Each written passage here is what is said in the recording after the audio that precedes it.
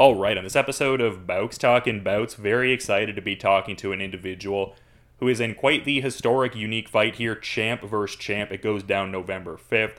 It is the last dance. I'm talking Kun Khmer, traditional Cambodian ropes, and Prom Samnang getting out there, the current champion, and going to be taking on Dave Leduc, and very excited to have Dave back on the show. How are you doing there, man? You having a solid day? Hey Dylan, thanks for having me. Well, it's actually night here in Turkey. Had a crazy training today, and training camp is full on, and I'm really ready. I think it's 5 or 6 weeks to go, and it's gonna be a warmer, man. Yeah, it seems like a big one. I saw you got invited officially by the Prime Minister of Cambodia, so it seems like a big one.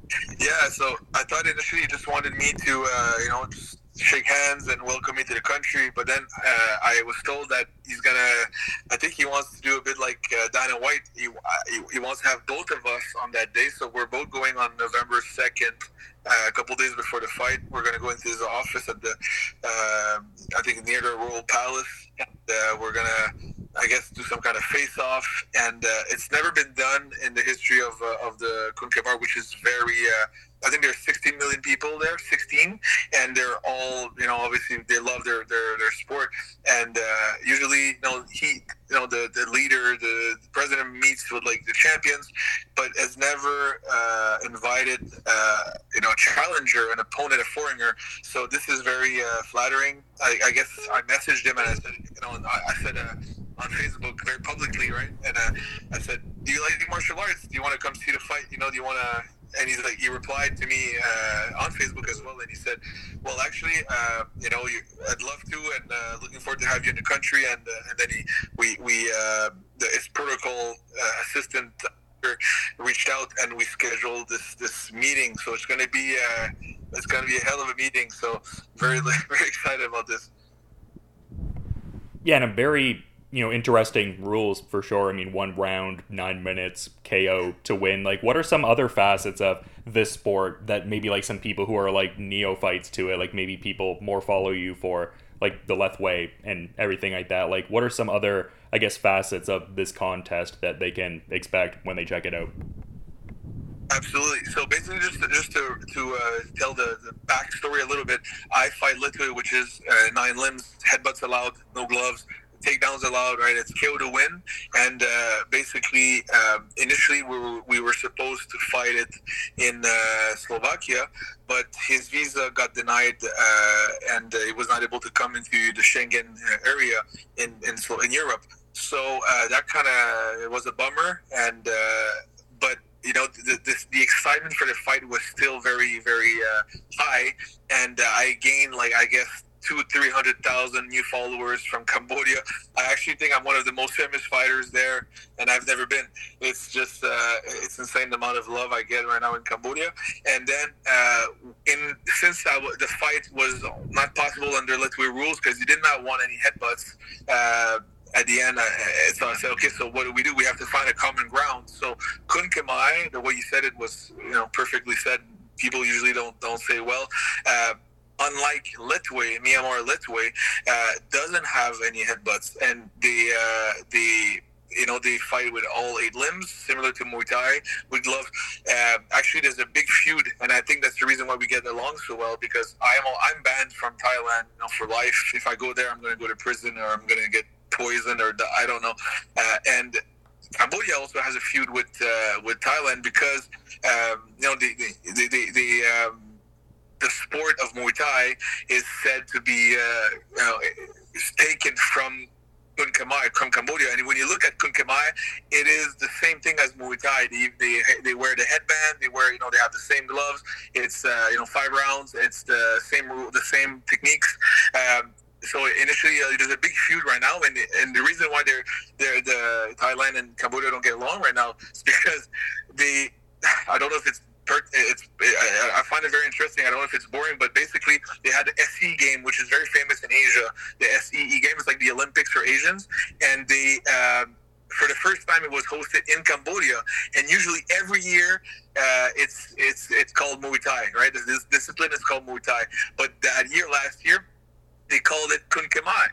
And because of that, Thailand boycotted the SE Games in Cambodia. They didn't send one athlete to that country to the games, and they said we don't go there because you are not calling it Muay Thai. So now it's like, you know, that was the first ever in the history of Southeast Asia, and it's just very sour, very crazy what's happening between the two countries right now.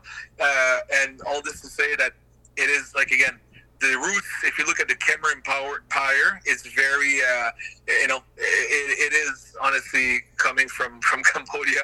But anyway, the rules, we found common ground. No headbutts. And I said, I want at least a couple aspects of Lethwei. I don't want to fight with gloves. Like, you don't want headbutts, I don't want gloves. So he's like, well, how about we do it like traditional ropes? I'm like, you know what? That's fucking badass. That's a nice standoff, a nice last dance with ropes. I've never done it. So, you know, I would have done gloves, I would have done no gloves, and I would have done ropes. That's bucket list shit. Then I said, what about KO to win? I don't want, you can go on your enemy territory and then I fuck you up for 5 rounds or 3 rounds and then I lose on points because you know, you're the home dog. So it's like, let's do KO to win. So that's the aspect of Lethwei, right? So, and then, so that means, like, you know, I have to KO him on his turf to win. And, he, you know, if otherwise it doesn't affect either of our record, it's draw. So it's going to be, and then I'm like, guys, let's make it exciting. He's like, well, actually, I don't know if your viewers understand that, but there's a thing called MAS, M-A-S, where we had a big fight. Hunman Choi fought Yilong. It's like from China. It's a rule set that actually has 1 round of 9 minutes. So in a way, it will be with mass rules, which has 1 round of 9 minutes. And I thought that was very exciting, very different, very unique. So yeah, it is basically, and Dylan, forgive me for the long answer, but weirdly enough, you're Canadian, I'm Canadian, and over the years of my career, I have, you know, dedicated my life to Myanmar because they made me feel welcome. I've never felt welcome anywhere in the world. I feel more at home there than I feel in Canada. Basically, I will represent. It's being billed as Myanmar versus Cambodia. So, you know, this little guy from Gatineau, small town in Canada, is basically fighting under the Myanmar flag against Cambodia because I have all the country behind me, and it's basically like this ancient, you know, friendship fight between the two countries like this, which is fucking crazy when you start to think about it. No, I appreciate the depth of detail for sure. I mean, that's really what I'm looking for sure. I mean, it's just such a very intriguing situation because, like you were kind of talking about there, like it seems like the unity with Myanmar and Cambodia is definitely there, and it's cool like what you're doing. Like, I mean, this isn't necessarily like a Lethwei fight specifically, but cool that you're really still like looking to, I guess, push that more even in like a promoter capacity once you're kind of like, you know, wrapped up with the fighting and stuff like that. And just cool you're doing that, especially because it's such a hard situation in Myanmar, as you know, with everything that's happening and, you know, previous opponents of yours, you know, unfortunately passing away from how awful the situation is out there. But just to say, it's cool that you're, yeah. Crazy. And to add on this, there's another depth to, and I can tell you, you really know your info. Yeah. So Tutu, one of my former opponents, died. Tun Min, who's basically I had a trilogy with Tun Min, is actually fought Prom Samnang at the SE Games. So he was actually at the national in the national team for Myanmar.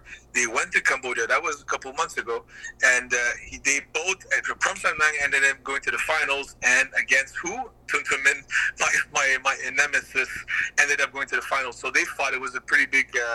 Everybody was watching this, and Prom Samnang won on point at the end. So Prom got the gold medal, and Tun Min from Myanmar got the silver. So now it's like I got some little shade thrown at me from Cambodian fans. They're like, "Look at that! Prom Samnang won against, you know, your former foe.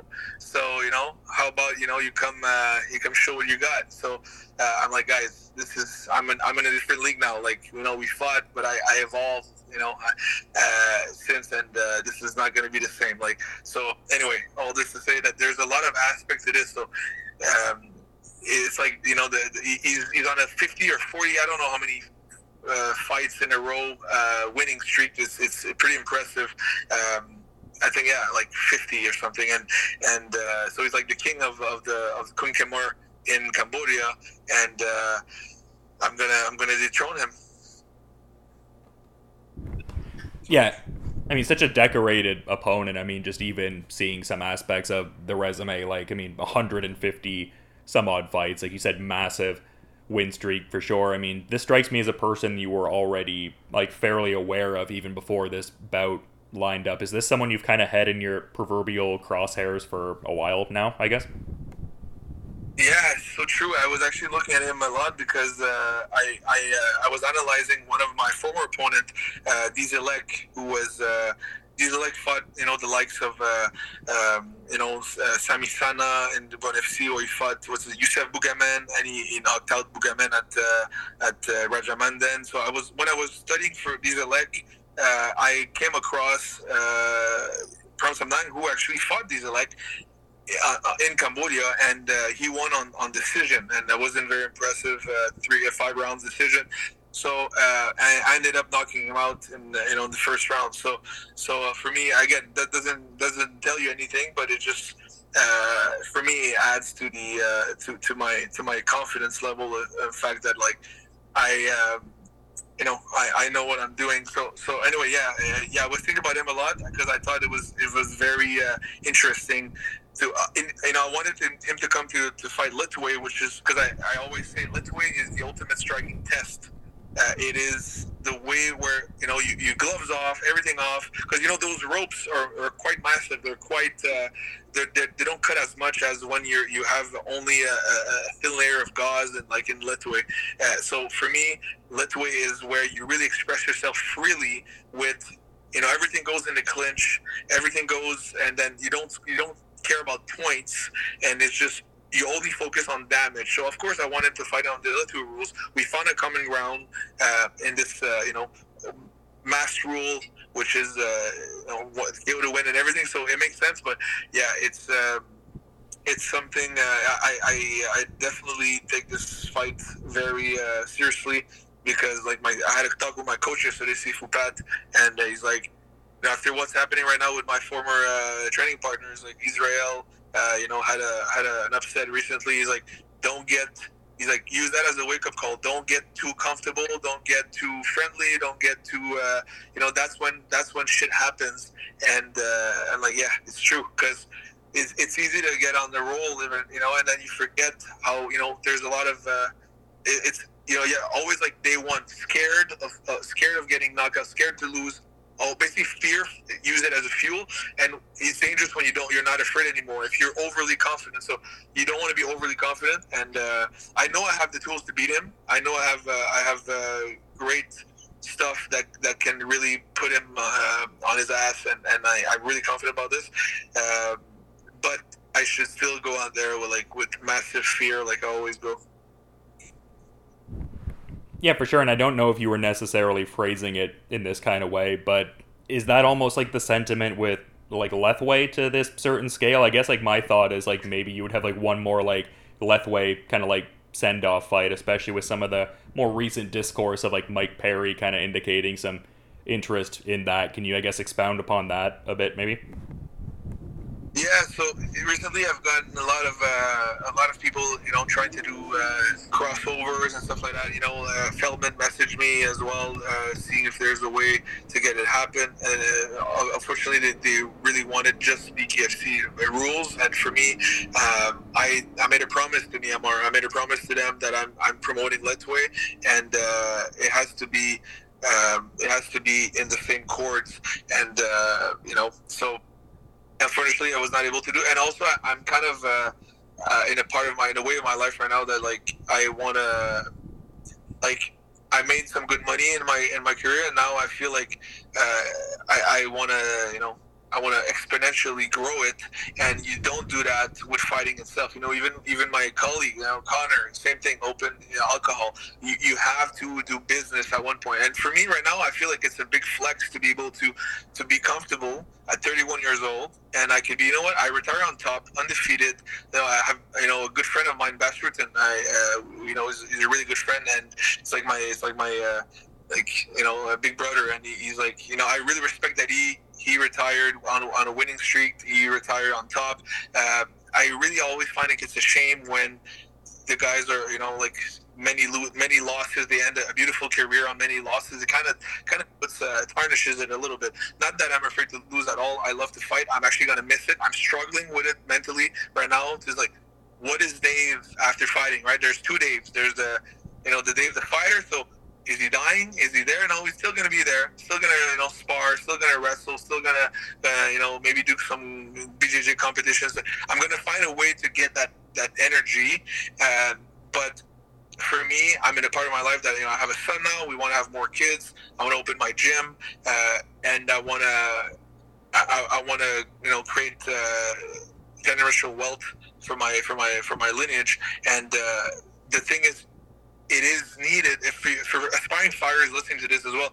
I had to grow through this. I had to go to the $200 fights in Thailand, and and then growing and then making my name, and then going to Myanmar, which was really my step up. And then I made big money in there. So then fought in Japan, fought in Tokyo, fought in America. The thing is, you have to go through these things to build your name, because the reason why I'm even interesting is because I fought. So, fighting is number one. Then once you're able to grow out of it, well, I feel like I'm ready for the next step. I'm trying to build a gym in Latin America. I always loved Costa Rica, so I'm trying to, I'll do these things. So to answer your question is, I actually forgot the question, but I feel like there's in a way, I remember. I feel like the last couple of years, what happened with the world has really pissed me off when it comes to the government restrictions and the fact that it was, but mostly that. And there's a big shift happening right now in the world. It's a bigger fight happening in the world. So I kind of feel like a bit useless, like as a gladiator, just entertaining the crowd, like back in the days. Well, bread and games. You give the bread and games, but right now in the back there's this big massive shift, financial, economical, politics, war. They're all playing with us, but let's just go fight. I feel like it's kind of. I'm not putting down my fight because I think it's fucking exciting. I feel like there's a bigger fight happening in the world, and I need to get ready for whatever shift is going to happen from this, whatever is protecting our assets, whatever is protecting all this. And I've been pissed off for the last 2-3 years. They're starting again at the end of the year. I feel like it really, kind of stopped me on my. I wanted to defend even more. I did. I think nine title defenses successfully. I was hoping to do more, but then after the Cyrus Washington fight in Wyoming, then COVID hit and the whole thing happened. So it was basically 2 years in my prime, kind of left on the sideline, waiting for this to come back. And then WLC stopped as well, which was massive in Myanmar. Now they're shut down. So it's like, fuck this game, fuck this. I'm gonna promote. I'm gonna become my own promoter. I'm gonna promote my own fights, not my own fights, but I'm gonna promote Lethwei myself, and I'll do it myself because anyway. So those fights are the other fights are just, it could have been nice. Perry could have been nice. He called me out. I accepted. Didn't come through. There, how many guys I could have fought? Like I could have fought 100 more, but when is enough? Dylan. Like I have my goal was to become champion. I did it. I continued. I got, and then I got, 5 more titles. Okay, now I have 6 more titles. Like, do I need 10 to be fulfilled? Do I need 20? When is enough? And I think that's one big problem in fighting is that people don't know when to stop. And I think they don't know how to stop because they're not good financially. They don't manage their thing well, and they end up fighting at 50, 60 years old. Okay, sure, you might like it, but does it mean that it's a good idea? Anyway, I feel like there's a. I don't know. I feel like it's just people don't know when to stop, and they end up because initially it's a trauma in the head. All fighters have trauma, whether it's childhood trauma, whether I love what Sean Strickland said, which I was very impressed by the way. because he is, it doesn't strike me like the smartest guy. And I would tell him in his face, I think he knows. But somehow he did some trauma work, and he knows that his will to fight is fueled by his childhood trauma, which is very impressive. Most people don't do retrospection, and that's the thing. So if at 60 fucking years old, 55, 50, you still have that urge to fight, well, I feel like you didn't do a lot of emotional trauma work, and you don't really know your roots. Because when you know, and I know it, mine got kicked out of the house, got kicked out of my family house at 18. So I know once I realized that, okay, I'm fighting because I want to prove my dad that I'm strong. I want to, once you realize that, it kind of extinguishes a little bit do you still want to do it 100 times? Do you still, because you're doing it for, you know the reason now. So it's kind of like, okay, well, don't need to do it many more times then. It's just, you're doing this because you're a hurt child. You're a hurt boy. But once you realize, anyway, I could go on like this, but like for me, it's been a beautiful journey. I learned a lot about myself, and now I'm ready to show the next generation, my son. Well, I mean, I think that really. Oh, sorry. Go ahead. I was gonna say that's a loaded comment. There's a lot to unpack there. I just really appreciate that level of insight, and that really, is what it is. I mean, fighters, I feel like, ultimately try to strive for, like, the things that you already have. Like you said, like, you're good financially, great winning streak, the accolades are there and everything, but just very interesting, like, the commentary about how there's, like, a, cathartic kind of, like, subvert the trauma kind of component to everything. And, I mean, it's one of those things, too, where, like, you don't necessarily have to be out there actually competing in Lethwei. Like, it's obviously you're doing it in a promoter capacity to kind of grow the sport. So there's different ways to achieve these different ends and still be involved in martial arts, as we're kind of talking about, and as you said. Yeah, absolutely. And also, it's, yeah, I mean, you said it well. I can be involved as a promoter, which I've done 2 beautiful events, and we had a big one last couple months in Slovakia. It was really nice.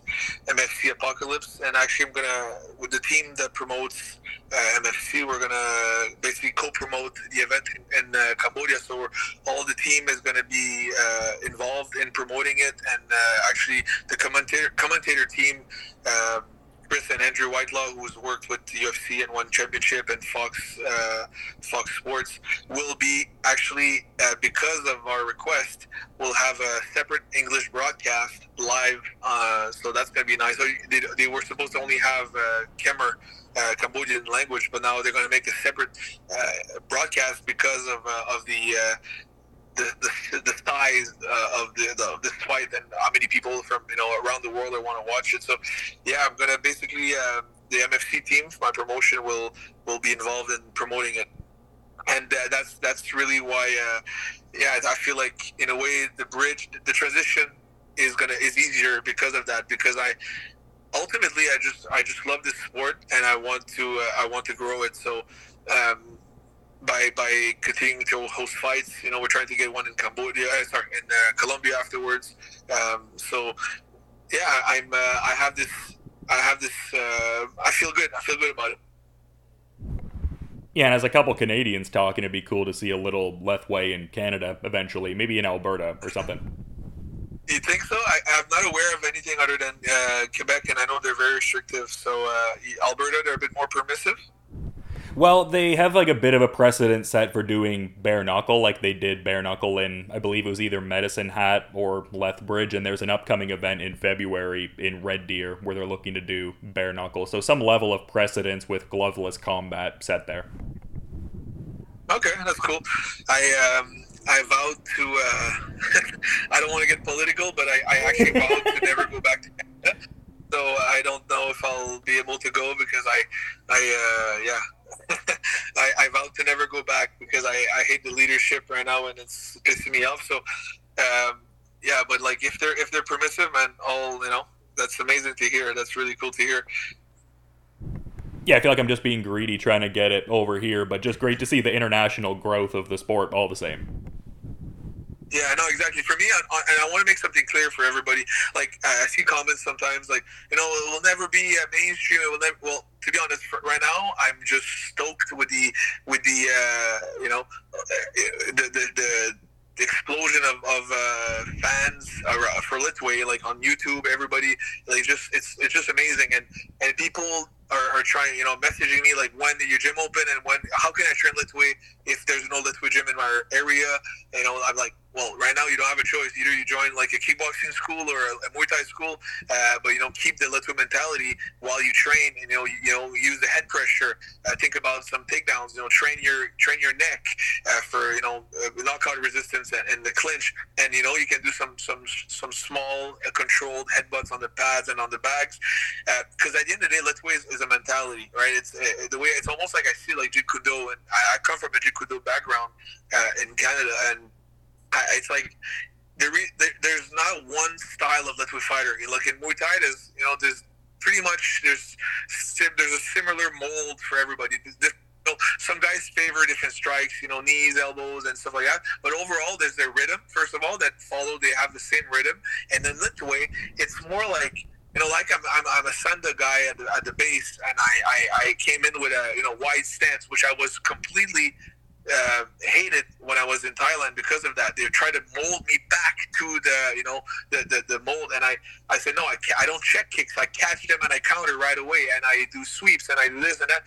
And there's different kinds of guy that go into Lethwei in a way, kind of Jeet Kune Do, like Bruce Lee said. Don't forget your roots. Use whatever works at your advantage. When he came from China and he went to America, he's like, shit, I can't use my double blast against these big black bouncers, right? Like, I have to go in with circular hooks. I have to use different stuff. So he adapted, and that's what I came in when I did Lethwei. I like, shit. If I realized that everybody that was from Muay Thai base was going into Lethwei, and they were crossing over to Myanmar, and they were getting stopped in the clinch with headbutts and the pain threshold and the lack of gloves, because there's nothing comparable with the lack of the lack of glove. And I don't know if you know what it is with like Thai fight. They use ropes as well, which comes from Cambodia, but basically they use ropes. So they don't know. When the Thai fighters come to Myanmar, they're like, "Oh shit, this is different," and they're so cocky. And I know that for a fact. Because I saw a Thai fighter training for a Lethwei fight, and I said, "You don't train headbutts?" Nah, I don't care. He didn't want to learn about it. He didn't want to care about it, and then he got fucking dropped with a headbutt. I'm like, fuck, man. So they all this to say it's a mentality, and you don't have to fit in a mold. You can use whatever you use at your advantage. I'm tall and slim. Some guys are short and stocky. Use whatever works for you. Oh, and I was thinking, and one thing I want to make clear is that it doesn't matter if Lethwei is legal everywhere.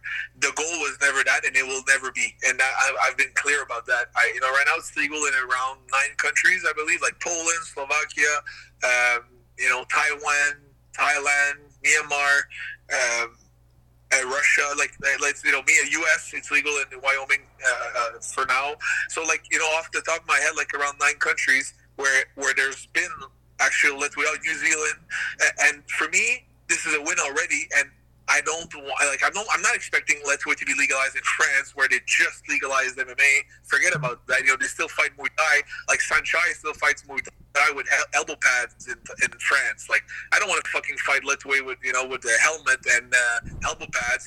So my point is, and they watered down the rules in order to get into the Olympics. Like, I don't give a fuck if Lethwei becomes an Olympic recognized. That's the beauty of the sport. It's the last remaining sport in the world where you can use headbutts, and that's why I got along so well with Mark Coleman when he reached out to me and he's like, this is fucking cool, and if yes, you remove the headbutts, well, you become another sport that just that's the beauty of Lethwei. So I wanted to say that it will always be only legal in small, like, niche, badass countries that don't give a fuck. Like Poland was super welcoming, Slovakia extremely welcoming, Russia, and obviously Myanmar. But right now it's harder to get in for most people. So what I want to say is that I'm super actually proud and happy that it's only available in some countries. You can train it everywhere. You can train it. There could be Lethwei gyms around the world. That's what I'm going to work on. But fight it, you have to go. You have to go where they have big balls. I'm trying to find a sophisticated way to ask this question, I guess, but you just talk about like how much of like a unique variable the headbutts are for certain people that just aren't accustomed to that. Like, just in all of your Lethwei fights, is there like a particular headbutt that maybe stands out as like the most, I guess, optimally timed, like pristinely landed, however you want to say that? And can you also maybe, I guess, try to explain the physical sensation of it? Because like you said, I feel like it's a very unique thing in a lot of regards. That's a very good question. And just before I answer that, I want to say that Lethwei, when you look at it from right off the bat, that's what stands out.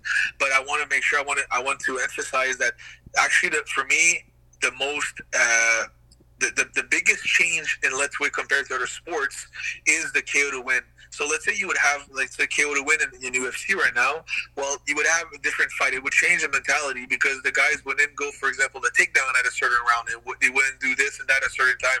It would only be emphasis on damage, and it wouldn't be you wouldn't have controversial split decision or split draw and all whatever the split unanimous. The thing is, it would be okay.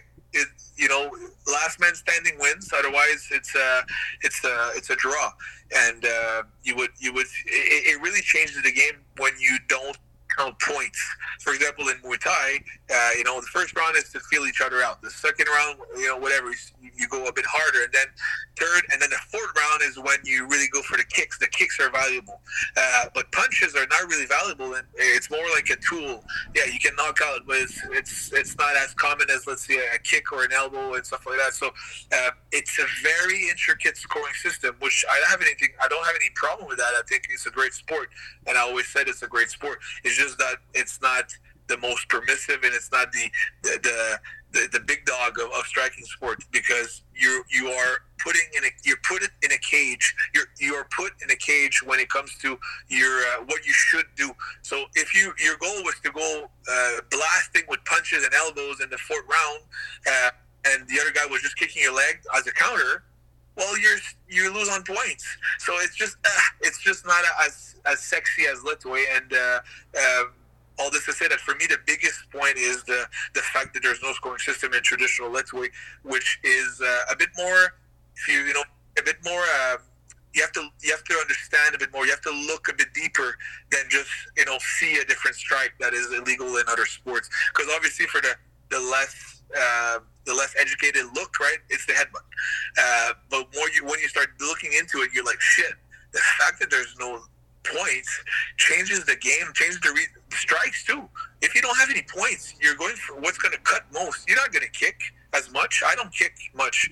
I try to cut with my fist on his cheek, on his eyebrows, on his nose, because I know that like my knuckles, or my exposed my big knuckle with the abrasive of the gauze, it's I want to cut. I want to draw blood. And if I kick his leg, well, he's probably going to resist it until the end, because that's what most people do. It's just very rare you see a guy, quitting on strikes on the leg. It's very rare, unless he gets injured. And then if so the goal is to strike with punches and elbows. For me, I love elbows because don't break your hand. But in Lethwei, the way the Burmese block, they chin down and they let you hit their forehead with your punches, and a lot of foreigners break their hands. Thankfully, it never happened to me. I had close calls, massive hands, but most of the guys break their knuckles. And all this to say, yeah. So to go back on the headbutts, it feels like really good when you do a good headbutt. When it's hard to soft. So the hard part of your skull is where your kind of your hairline stops. So that's when the hardest part of your skull, when the cranium starts to curve on your forehead. And then you use that on, the temple, on the jaw, and on the nose, obviously, and on the eyebrows. So if you land the hard part on soft tissues like this, on softer parts, you barely feel anything. I actually feel nothing. nothing at all. It feels actually like it feels good. It's like a knife, a hot knife in the butter, like you just boom, and it just feels like hitting the sweet spot on a baseball or on a golf ball. You're like, whoa, that was smooth. Then if you don't hit that, that's a good analogy. I'm going to write that in the book, actually. Golf balls, let me write that down. Golf ball or baseball. So this is but if you don't do that, if you hit hard to hard, let's say my hard skull to the other hard part, like Steven Seagal would do in the movies, boom, basically you always want to go in an angle when you do a headbutt, like on the side. And if you do forward and you hit the hard part, you are getting like stunned. You're getting stars and everything like that. So I'm pretty sure even if you hit it on a sweet spot, it still probably shakes your brain a little bit. But for me, for example, it's an occasional treat. It's an occasional strike that I do. I'm very focused on longevity. I've been throughout my career, like I always want to be able to talk well and I haven't been touched much. So I was always very cautious.